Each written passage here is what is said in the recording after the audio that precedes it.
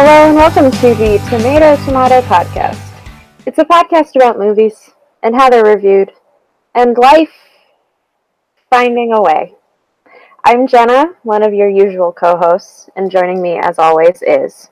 the other co-host, Chris. Yes. If you couldn't tell by my introduction, we're going to do a little thing about Jurassic Park in celebration or tying to... I don't know if it's celebration, considering what people are saying about this movie. In accordance with Jurassic World Fallen Kingdom. But before we get to that, there's enough weird, genuinely weird, like what the fuck level of movie criticism news that we need to do a little sidebar first before we can get to the main course. Okay, but Gotti, I feel like we can talk about a little bit more. First, we need to touch on the sidebar of whoever the fuck... What outlet was that again that did the Incredibles review? It was the New Yorker. So... that points out exactly what we argued for like an hour last week about film criticism and about there needing to be a diversity of voices. And why the fuck does the New Yorker, like, why is there... Well, before you get into that, let's read some of this first so people have context for what we're talking about. Yes. So this is from the New Yorker review of The Incredibles. Incredibles 2. Yes. Take your seat at any early evening screening of Incredibles 2 in the coming days. Listen carefully, and you may just hear a shifty sound as of parents squirming awkwardly beside the enraptured offspring. And why kids? Because Mommy just leaned over to Daddy and whispered, "Is it just me, or does Mrs. Incredible kind of look like Anastasia in 50 Shades of Grey? You know, the girl in the red room with the whips and all?" And Daddy just rested his cooling soda firmly in his lap and, like Mr. Incredible, tried very hard to think of algebra. As for how Daddy will react later on during the scene in which Helen and the husky-voiced Evelyn unwind and simply talk woman to woman, I hate to think, but watching out for flying popcorn. I'm just so tired. I'm so okay, if that was a porn parody, like a fan fiction porn parody of Incredibles 2, I would be like, okay, you put forth some extra effort. You like thought out all of this. If this was like a script for a porn about like a movie, like someone in a movie theater who then is in porn, I'm like, okay, cool. But as a professional review from a serious outlet about a fucking kids movie, what the fuck? I don't understand it. The New Yorker is... they're high on themselves. And like, we thought their Infinity War review was bad. This is much worse. It's a fucking kids movie. Like, get over yourself. And like, you've seen Incredibles 2, you have a little bit more context. That one scene that he talks about at the end, is it literally just like Bechdel test to women just talking? Is it literally like, there's no undertones to it, I assume, at all? You don't remember. I don't. I'm not saying that the movie was forgettable. It was entertaining. But it's not as good as the first. The 14-year wait was... I guess it was worth it. Glad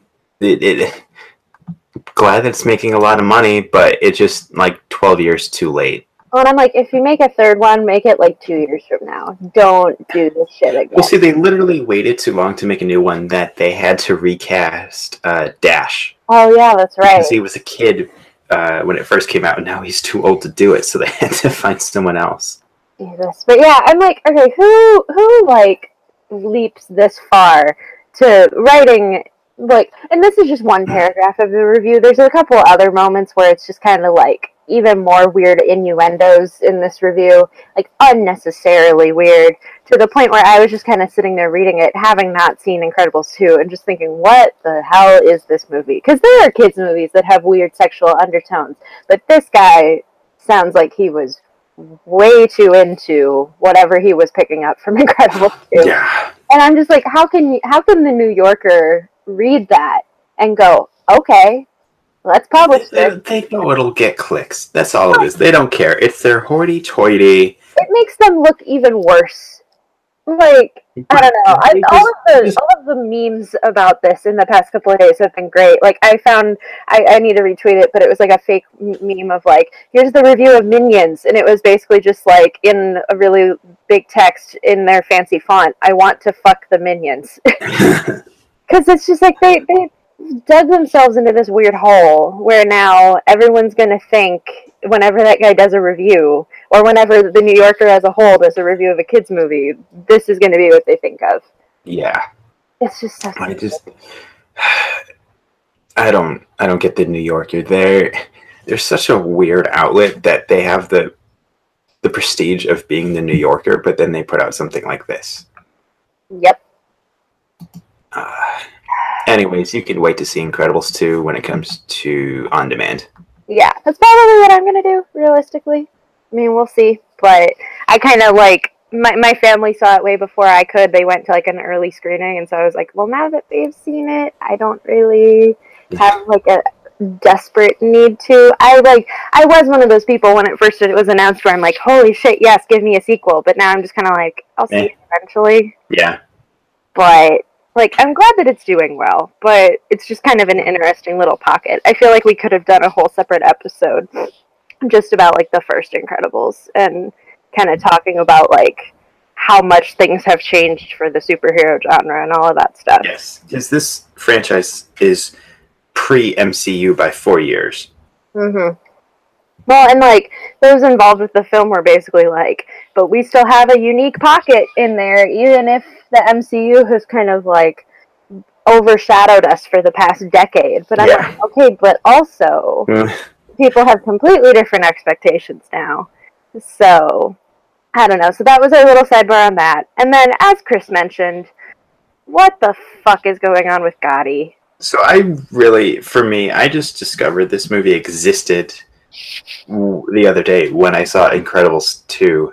I was at the theater. I was like, it was there a preview for this movie before Incredibles? No, there was a theater that said Gotti screening here right next to Incredibles. I was like, oh, what is that? And then I soon discovered the steaming shit pile that is Gotti. You see, I was like, if they are promoting that during Incredibles 2, that is some very persistent marketing, which would not surprise me considering how this marketing campaign has gone. But so, for the people who have no idea what we're talking about Gotti, a mob crime drama film about John Travolta playing John Gotti, which is directed by one of the dudes from Entourage and is scored by Pitbull. So that tells you everything you need to know. I am not kidding at all in any way, shape, or form. So, as you would expect when you combine that supergroup of talent and, ingenuity and all of that together, it has a 0% rating on Rotten Tomatoes. This is Travolta's fourth 0%. Oh shit, you're right. That's crazy. Yeah, he's had better days. Yeah, but, so, it has a 0% rating on Rotten Tomatoes, which is kind of a thing that people have talked about. Apparently, John Travolta is genuinely upset. He thought that this would be, like, an Oscar contender. So does everyone. Yeah, of course he did. He thought this would get him back on the map. This is going to be, like, his little prestige thing. He's going to get Best Oscar noms, and it's so sad.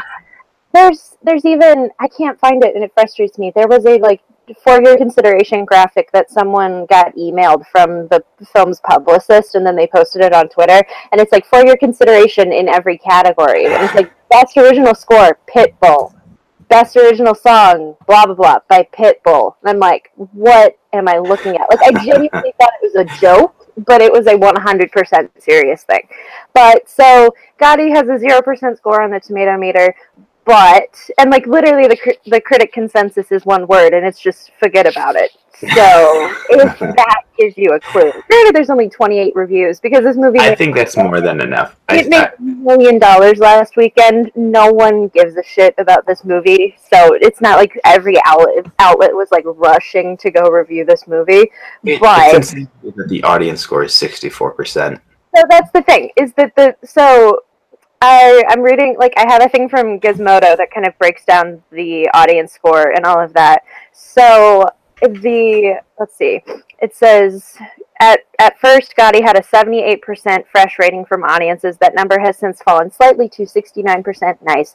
The one thing that's strange about this is that 7,063 users have voiced their opinion about the film. That made around 1.9 million over the weekend. The weekend's winner at the box office, Incredibles 2, has 7,852 users pulled in $183 million over the same time period. So you know that thing we've talked about before where there's awful neckbeards who are like, let's sabotage Black Panther's score, or let's sabotage Wonder Woman, or whatever the fuck.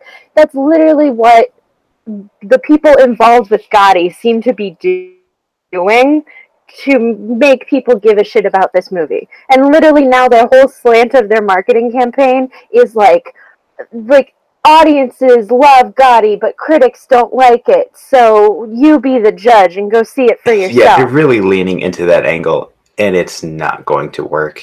And part of it is that one of the distributors of the film is MoviePass. Yeah, so MoviePass is digging them into a hole even further. Someone took a screenshot of like a push notification that they got from MoviePass that basically said what I just did, of like, critics hate Gotti, but audiences love it. You should go see it and judge for yourself, or whatever. And it's like, so it's being such a shill in such a weird way. It's just so weird. Like, if you go to the MoviePass, if you go to the MoviePass thing right now, it's like 90% them shilling out Gotti and them bitching at AMC. Yeah, and MoviePass was such a cool thing when it started. I never got it, but it's like, oh, that's a cool idea, and they've just dug themselves into this hole, and now they're scrambling because the AMC is coming out with a much better version of MoviePass. MoviePass is. I'm curious to see how they're going to come out of this and how much money they're going to lose. Well, and like other film things have already, like other theater chains have already tried to kind of one up MoviePass. Like I know Cinemark has their like movie club thing where it's like $1 cheaper than MoviePass is. And like, sure, it's not one movie a day as MoviePass claims, but also like the one movie a day thing feels like bullshit to me, because it's like, hi, well, like the only movie you can see is probably Gotti. Like you can probably see every showing of Gotti and then nothing else. And then you could be the one guy who sees Gotti 42 times and get invited to the premiere of Gotti 2.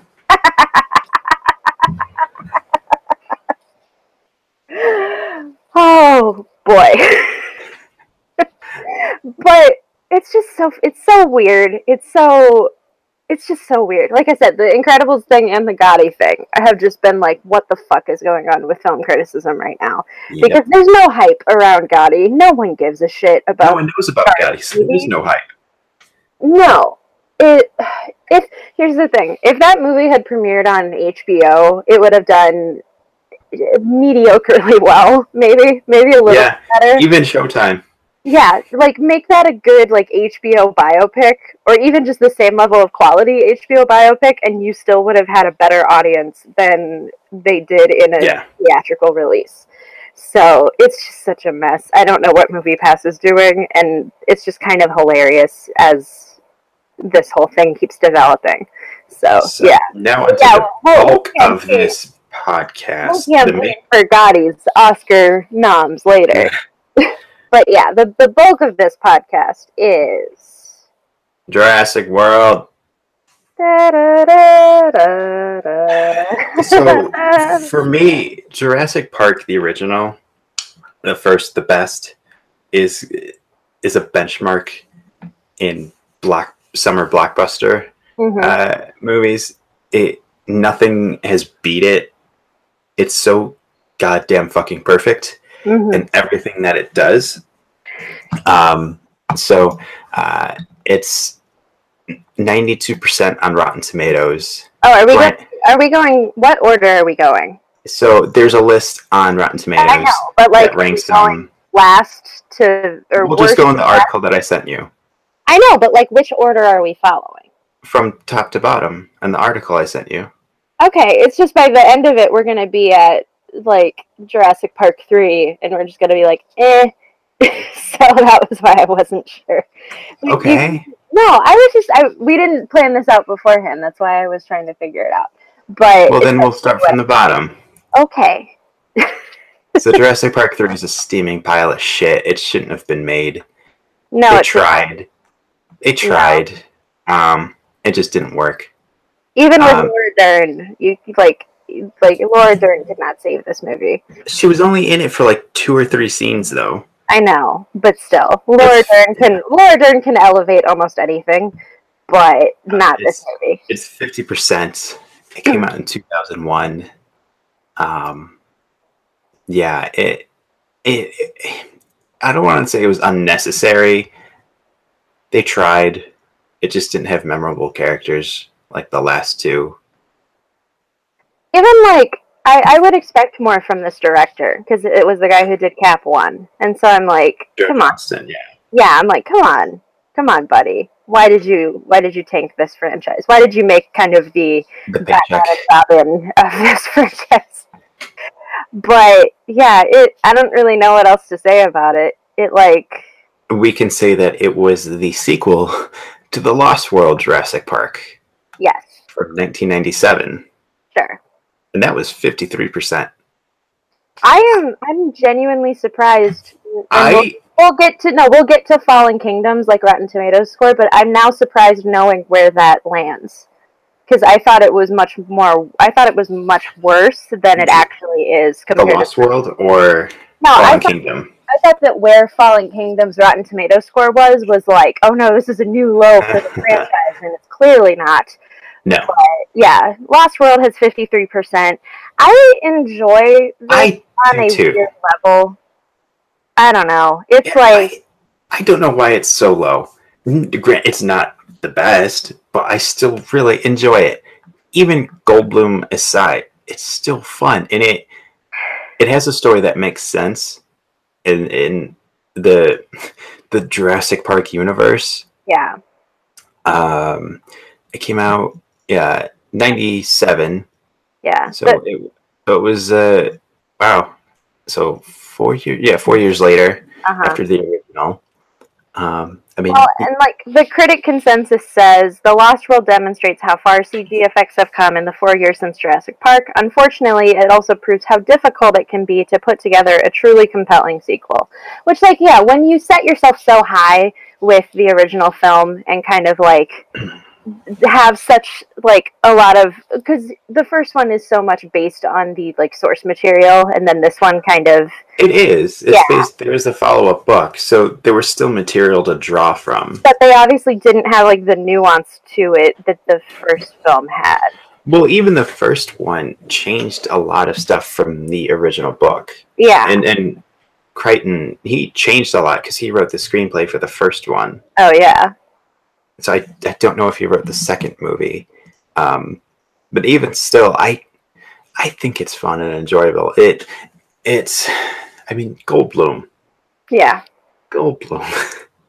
How can you not? Come on. That's the one, the big selling point where I'm okay, I am more intrigued with Fallen Kingdom than I would be otherwise, is the fact that Jeff Goldblum is in this movie. It's probably only for one scene. 5 minutes. Maybe. They've already put that one scene online too, so I'm why are you shooting yourselves in the foot? It's when Arrow put out their Batman name drop a day before the episode aired, and then no one gave a shit to watch the episode. I've basically seen a synopsis for the movie already. Yeah.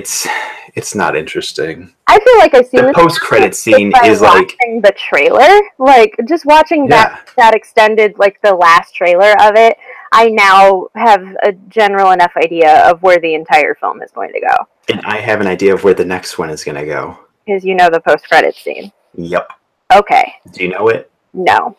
Go ahead and spoil me. I don't care. Okay, so the post-credit scene is literally should we spoiler protect this? Yeah. By this point, I'm going to say it, so you can pause it. Just jump. Skip ahead 15 seconds on your podcast app. Yeah. Okay, go. So, 5-second scene. It opens on a flying dinosaur on the Eiffel Tower in Vegas, and that's it. They're going to go full Planet of the Apes. No, see, my thought was they're going full Sharknado. That was my instantaneous thought. when Sharknado went to Las Vegas. That was the very first thought that I had. But okay, that's a thing. Yeah, Okay, that's like it. I said, bring Jeff Goldblum back, make him an actual part of the story, and then we can talk. Because I would love to see The whole movie would just be him saying, "I was right. I was right. I was right." No, I would love to see Jeff Goldblum chasing around dinosaurs in Las Vegas. Like, give that to me, please. I deserve that as a human being. But we'll see what they actually give to us. And also, Colin Trevorrow is back for it, so Yeah, well, this is damage control for Trevorrow from doing episode 9. If he has to do this instead of not doing episode 9, that's fine. yeah. But yeah, back to Lost World. I mean, let's see. So it says that Crichton didn't write it. It was written by David Cap. But I mean, it's still Spielberg. It's still Yeah. him doing his thing, kind of. Let's see. It says the Dino Daring Do of Lost World doesn't feel quite as fresh as Jurassic Park, and critical praise was far less plentiful the second time around. Even Owen Gleiberman, in his largely positive review for Entertainment Weekly, was forced to concede, the movie at its best is good fun, deft, scary, and grossing, yet it is never great fun. Which that's kind of my thing, too, with a lot of blockbusters and sequels and stuff like that, is it's like, it's kind of what you were saying with Incredibles 2, where it's like, it's fun, it's not a drudge to get through, but it doesn't capture the magic of what the original was. It's a step above serviceable. Yeah, exactly. Like, if it's on TV, I'm not going to change the channel. Yeah, but you're also not going to, like, actively seek it out. Yeah. Which, that's kind of, that's such a sequel thing, to an extent. Like, you either have sequels that elevate the franchise, or they're just kind of and it's like one of those things, like, can you blame Universal for having this huge movie and then not wanting to capitalize on it? No. Like, of course they're going to follow it up with a sequel. Yeah, but then there's also the nuance of it all. But even then, because it's such a weird argument to be like, well, what if they had more time? Because, like, Incredibles 2 had more time. Like, more time than it justifiably should. So there's always this conundrum with sequels, where it's like, did you rush this, or did you actually put enough effort into this? It's a logical sequel. Yeah. Because it deals with the fallout from the first one. Yeah. Because it's like, how do you handle having 2 islands full of dinosaurs after this tragic event where dinosaurs ate people and we were going to have a theme park based around them? And it's a logical follow-up. It doesn't completely stick the landing, but it's a good sequel in that sense, where it addresses the first one but still kind of has its own story. Yeah, and like I said, much like Incredibles 2, yeah, where the direct sequel is still dealing with the fallout from the first one, but goes into its own story. Yeah, but yeah, like I like Lost World. It's just not like something to really write home about, I feel like. Yeah. Speaking of Jurassic World, should we talk about Fallen Kingdom, since it technically falls in the middle here? Yeah. Let me see what the hell the Rotten Tomato score is now, and what candy is sponsoring it this time. It's at 55% currently. Okay. It has 91 fresh, 74 rotten. The consensus adds another set piece, packed entry to the blockbuster franchise. Although generally thrilling, moments are increasingly short supply. That's kind of the takeaway that I feel like I would have for this movie whenever I end up seeing it, is like everything that kind of looked cool is already in the trailers. Yep. And I kind of know exactly how they're probably going to play out. No, we know exactly how it's going to play out, because all you see in the trailers are these big set pieces, and you can, if you've seen enough of them, even 1 or 2 trailers, you can piece together the sequence of events. Well, and especially that second trailer, which I remember you did not like at all. You were like butthurt about that for a solid 30 minutes, about how it gives away the twist, and how the twist is kind of like nihilistic as fuck. It's the trailer, just like the first, it gives away all these good moments, like those moments that like make you go, ah, ooh, ah. Yeah. and then everyone's running. But they gave away so much in the trailer, which makes me think, like, did Universal know that they had a stinker on their hands? And like, we need to really sell people on this But and even then, give like, it all away. And like there's two tones for this movie. There's two different movies. There's the we need to rescue the dinosaurs, and then there's this weird thriller in there where people are selling dinosaurs and they're made to be weapons, and it's like, just pick one and go with it. or blend them in a way that makes sense. Don't like shift gears halfway through the movie. And especially, like, that's the thing. I have seen so much discourse about that plot twist when it was revealed like a month ago, because it is kind of, it's not a selling point, really. I would have been a little more interested in this movie if I didn't know that twist already, because seeing it in the trailers was like, oh, well, that kind of sucks. Like, Yeah. I know they'll get out of it because it's this big blockbuster and they'll find a way to do it. But at the same time, like, what the fuck? Why are you getting all, like, evil and sad, sort of, with the undertone of this? There's also a little voice in the back of my brain just saying, be thankful we didn't get the original Jurassic Park 4. What? Do you know what that was? No. So I will find the concept art for you. Thank you. Also, the Rotten Tomatoes score is presented by Skittles, just to keep up with our candy conspiracy. There's so much stupid candy tie-in with this movie. It is upsetting. Candy conspiracy.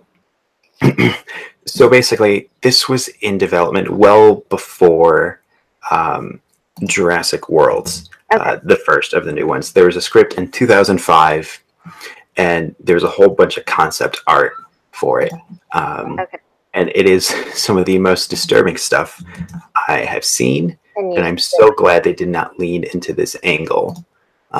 So I'm about to Oh, I am, because I would like to hear your reaction on air. I'm going to send you a couple articles. Okay, I feel like this is going to be... I was just about to reference something in one of our lost episodes, which will hopefully not be a lost episode at some point, but we will see. Because this There you go. sounds in line with my reaction to Spider-Man 4. Try not to read the title first, just so you can just open it up. Okay. No! So basically what it is, the original concept was human dinosaur hybrid army guys. What? They're weaponized. They have guns for arms. They're like velociraptors hybrid with people. They have guns for arms. Yeah. What? And so basically imagine the lower half of a velociraptor with the top half being a human. But not even really a human. It's like with the top half being Voldemort. Yeah. And so that was some of the concept for the original Jurassic Park 4. What in the actual fuck is this shit? Who was supposed to direct or write this heaping sack of garbage? Yeah, I don't remember offhand. John Sayles from 8 Men Out. He was gonna write it. It was not gonna be good. I'm so glad it didn't happen. So it makes me glad that we have the new wave of movies instead of that, because that would have killed the franchise. Exponentially worse. It's like a Sci-Fi Channel movie concept. God, that makes me appreciate Jurassic World so much more. Yeah, so you should be thankful we got Jurassic World and not that. I am very thankful. Like, okay, so I guess we can go to Jurassic World because it's next on the tomato meter. It's 71% on the tomato meter. Yeah, the first fresh movie in this list so far. It has its problems. It has more problems in hindsight. I still find it really weird that Lena Luthor is very violently killed in this movie. Which, unnecessarily so. I have a problem with that for many reasons. Because she's violently killed, and because it breaks the streak of having a woman killed by a dinosaur, which to me goes against Jurassic Park in general, because y'all remember Laura Dern's speech, the iconic speech from the first one, where women inherit the earth. Yes. Meaning, no woman should be eaten by a dinosaur in this franchise. Yeah. Just the dudes. Like, the moment is almost played for laughs in a way. Like, it's so over the top and so ridiculous that it makes audiences be like, oh no, oh my god, and then you kind of have to laugh at how ridiculous it is, and that makes it even worse to me. Yeah. Because I'm like, no, Katie McGrath deserved a lot better in this movie than to, like, look absolutely amazing in this movie and then be violently killed by, like, 3 different dinosaurs. Pretty much, yeah. Yeah, but, like, even with this movie's flaws, even with it being not the most profound movie, I would say, I remember being very hyped for this movie and thinking, like, what does this franchise mean now? And, like, what can they talk about now that they wouldn't be able to talk about with the originals? And they didn't really do that. I think because they know their strengths, and it's like, we're not smart enough to do that, so we're just going to heavily lean into the cool factor of it all. Yeah, and, like, still make you care, still make you invested in everything, but, like, not go out of the way. Oh, come on, that kid whose character from Iron Man 3 I can't name wasn't enough of a draw for you? Oh my god.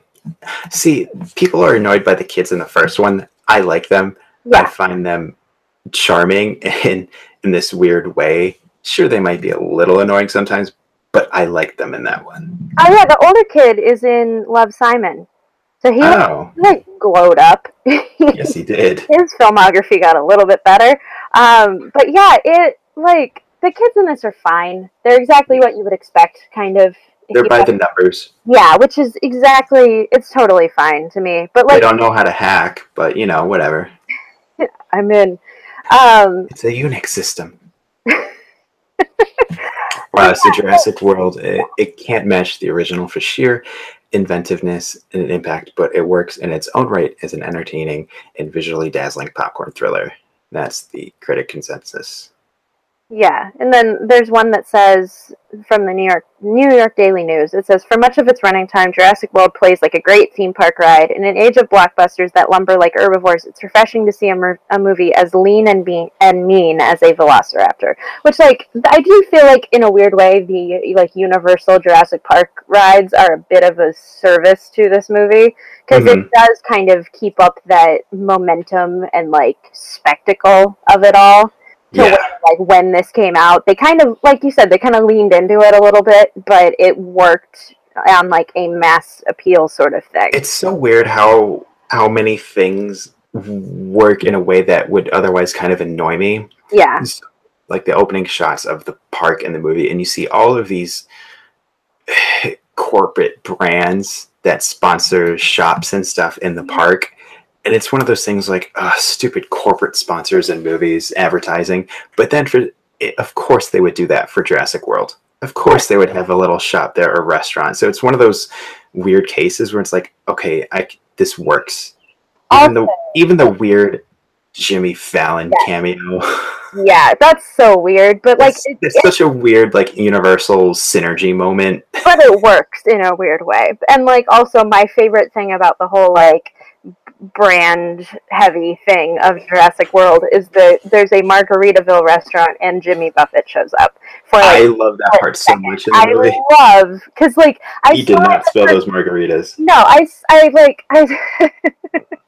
because I saw it for the first time, and then afterwards everyone's like, oh my god, Jimmy Buffett, and I'm like, wait, where? And then like I always looked out for him on like rewatches, and it always delighted me because I'm like, of course Jimmy Buffett would be at Jurassic World, like as it's falling apart, and just like being an MVP with margaritas, trying really hard not to spill them. Exactly, because he knows those margaritas were like $20 a piece. He is not dropping those. Absolutely, but like, and I like this cast. I think this is a very good cast, even as they're not given like a massive, profound amount of things to do. I think they still work on a lot of levels. Like Vincent D'Onofrio is not the best of a villain as he's been in recent years, obviously, but he's still good in this. He's entertaining enough. Yeah, and like having Jake Johnson and Lauren Lapkus be like the nerdy like tech people of this movie just always delighted me. I love their moment it was like the third act where he goes in to kiss her and it's like, oh, what? No, I have a boyfriend. Apparently that was like improvised. Like it was Of course it was. supposed to be where they like kissed, and then they were talking about it on the day, and then they were like, no, let's do this instead, and it was so much better. But yeah, like just the supporting cast of this movie, like BD Wong being back, and like all of these people that just kind of like are really good in this movie, even as this movie doesn't have layers and layers of stuff to do. Like, I like Chris Pratt in this movie. I like Bryce Dallas Howard in this movie. I was kind of annoyed by the whole discourse around her shoes, because, like, this is a movie and a franchise with giant dinosaurs, and yet we're going to draw the line at high heels being a good method of transportation. But, you know.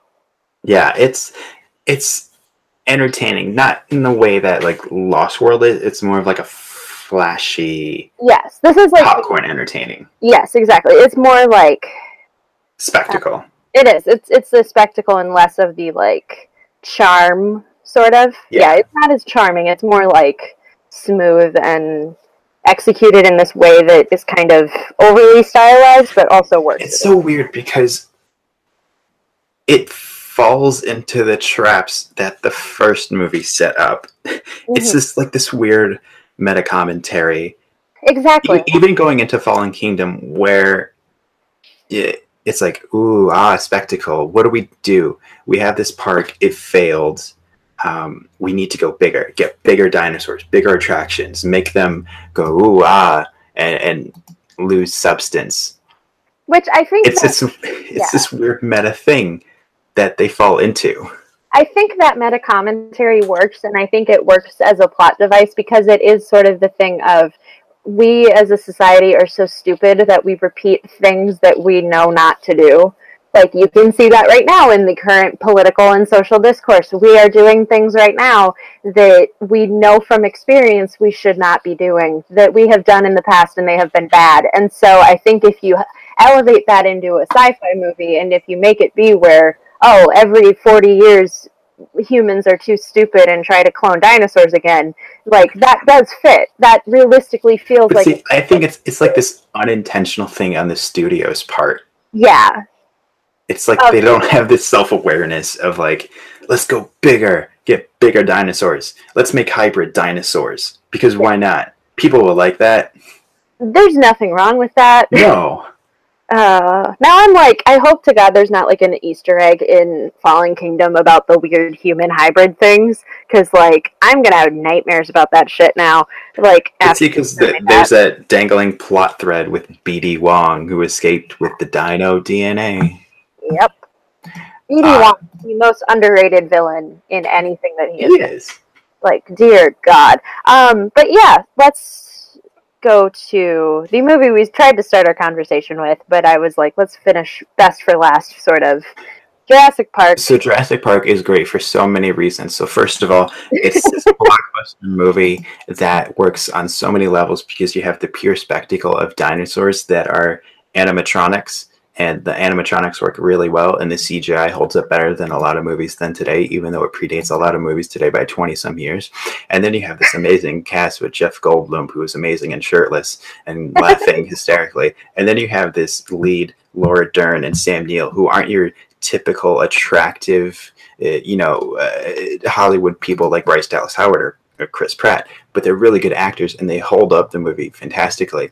And Sam Neill's character has this great arc of accepting kids, because in the first act of the movie he's with this kid and he taunts him, but by the end he throws away the velociraptor claw because he accepts kids, and it's like, they're not so bad after all. And then Laura Dern has this great speech that sets up the tone for the entire franchise, where women will inherit the earth.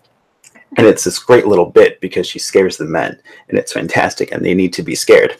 So then you have the whole part with BD Wong where he's kind of not set up to be the villain, but he's like this cool scientist, but you can see the little nugget of being an evil guy. And then you have Wayne Knight from Seinfeld. I didn't watch Seinfeld. I hear it's a good show. I'm probably not going to watch it. But then he has this funny bit of being the IT guy and this back and forth with Samuel L. Jackson. It's like, you didn't say the magic word. And so then you have this whole thing in the first act too, when they're going to Jurassic Park, where Sam Neill's character, he's in the helicopter and he has two parts of a safety belt that don't match with each other, so he has to tie them, and that's kind of a little foreshadowing for the Nature Will Find a Way, because he has two female parts for a seatbelt. So because the dinosaurs, the DNA, they're all women, so they can't have babies. Oh, but they do. Jeff Goldblum says nature will find a way. So he ties them. It's kind of a little foreshadowing. And the old rich white guy, he says that he spared no expense. So that's a tip-off, because the seatbelts are wrong. So if he spared no expense, he should have properly working seatbelts. I'm running out of breath. Oh, my God.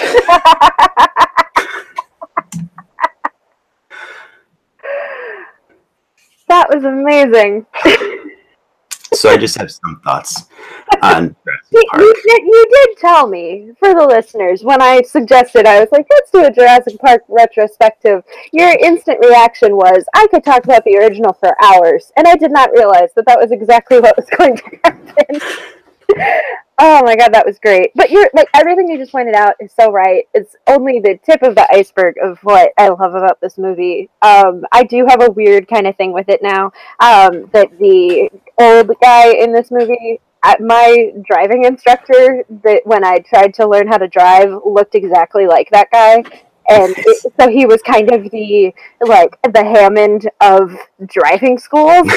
It's the weirdest thing to me, because he always wore like Hawaiian shirts, white hair, beard, all that shit. I'm like, you look like his clone, and you're trying to like make Jurassic World out of failed driving schools that you had to shut down after 6 months, which was shady. Oh. But but no, I love this movie. I think it's so iconic.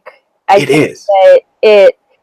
I need to rewatch it. It's been a while. I'm surprised you didn't mention "Hold On to Your Butts," because like that is such a good line. Oh yeah, but it's one of those things where, so like we said, Crichton, he wrote the screenplay for this, and I like all of the changes that he made from his original book. Yeah. One of them being that Hammond was much different in the book. He was much more nefarious in the villain. Yeah. And in this one, in the movie, he means well. Yeah. He just wants to entertain people with science and dinosaurs that he doesn't understand. Yeah. What he has and the result of it.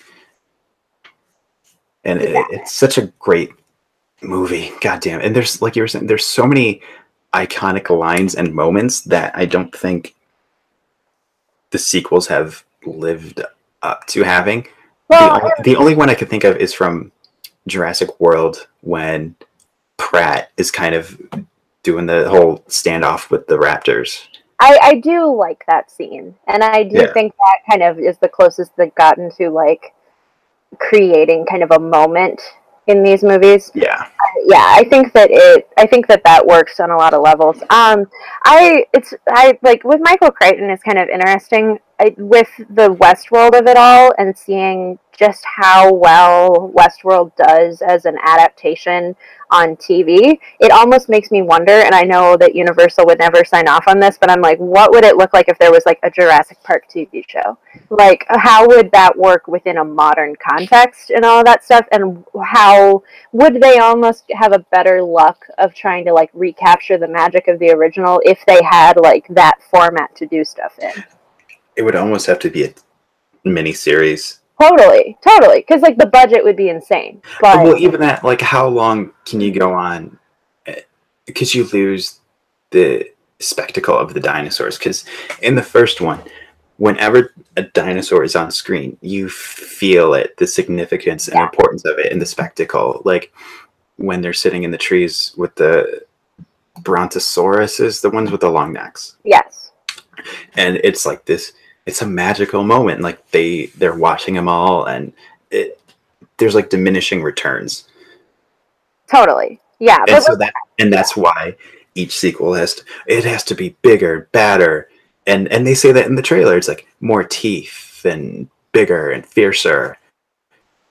Yeah, which like again, like we kind of said, building out upon yourself can only go so far.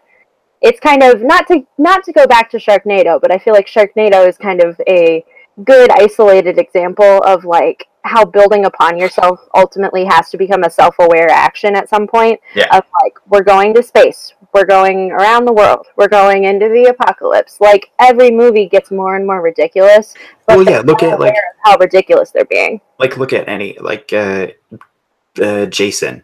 And it's like, there's the regular slasher movies, then he's in space. Yeah, like you were saying, like the Leprechaun series. There's Leprechaun 2, Leprechaun in the Hood, Leprechaun in space. It's like, stop.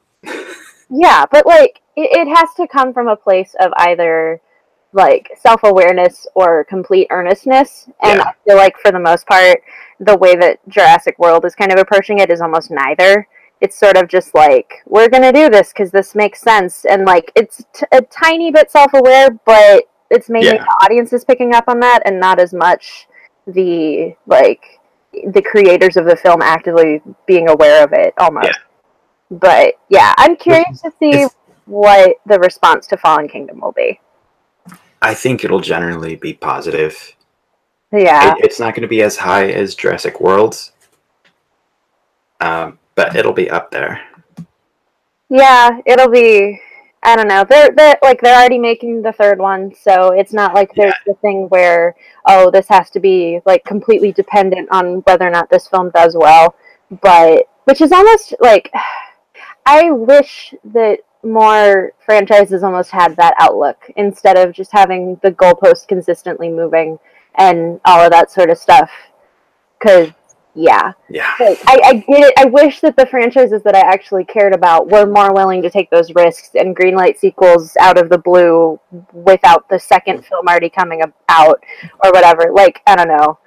This is just a veiled way of me saying that I'm bummed that the Star Wars spin-offs are killed for now. Yeah. But, you know. Yeah, it's one of those, like, where do you logically take this franchise? Because there's only so many times where you can logically reopen a theme park based on dinosaurs. Yeah. It's like, so how do you one up that? And like, going back to Lost World, it's like, well, we're gonna try to bring the theme park to us and have it on the mainland. And it's this weird conundrum. It's like, we want a dinosaur movie, but how do we logically have people hang out with dinosaurs?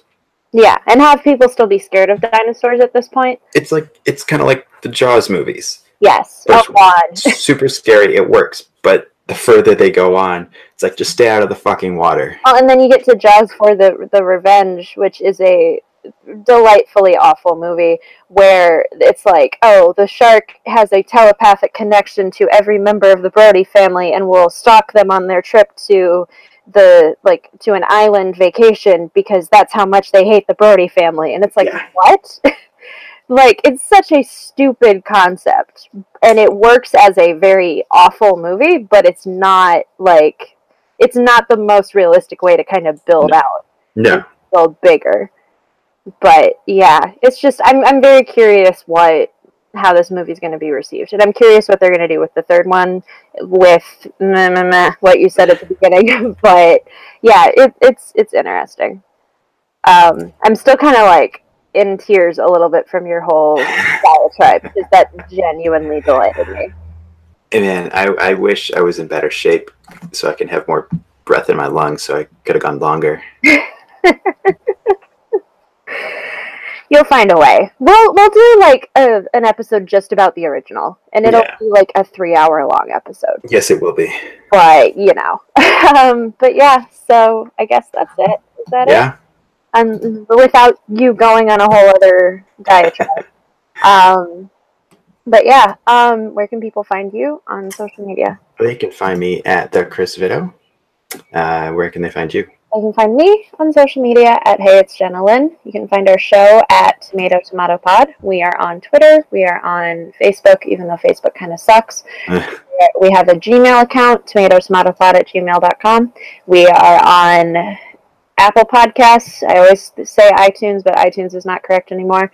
Apple Podcasts, Podbean, Google Play, all of that stuff. You can find us on there. Yes. So yeah, that's it for now. Until next time, keep watching movies. Life will find a way. Yes, it will. Bye.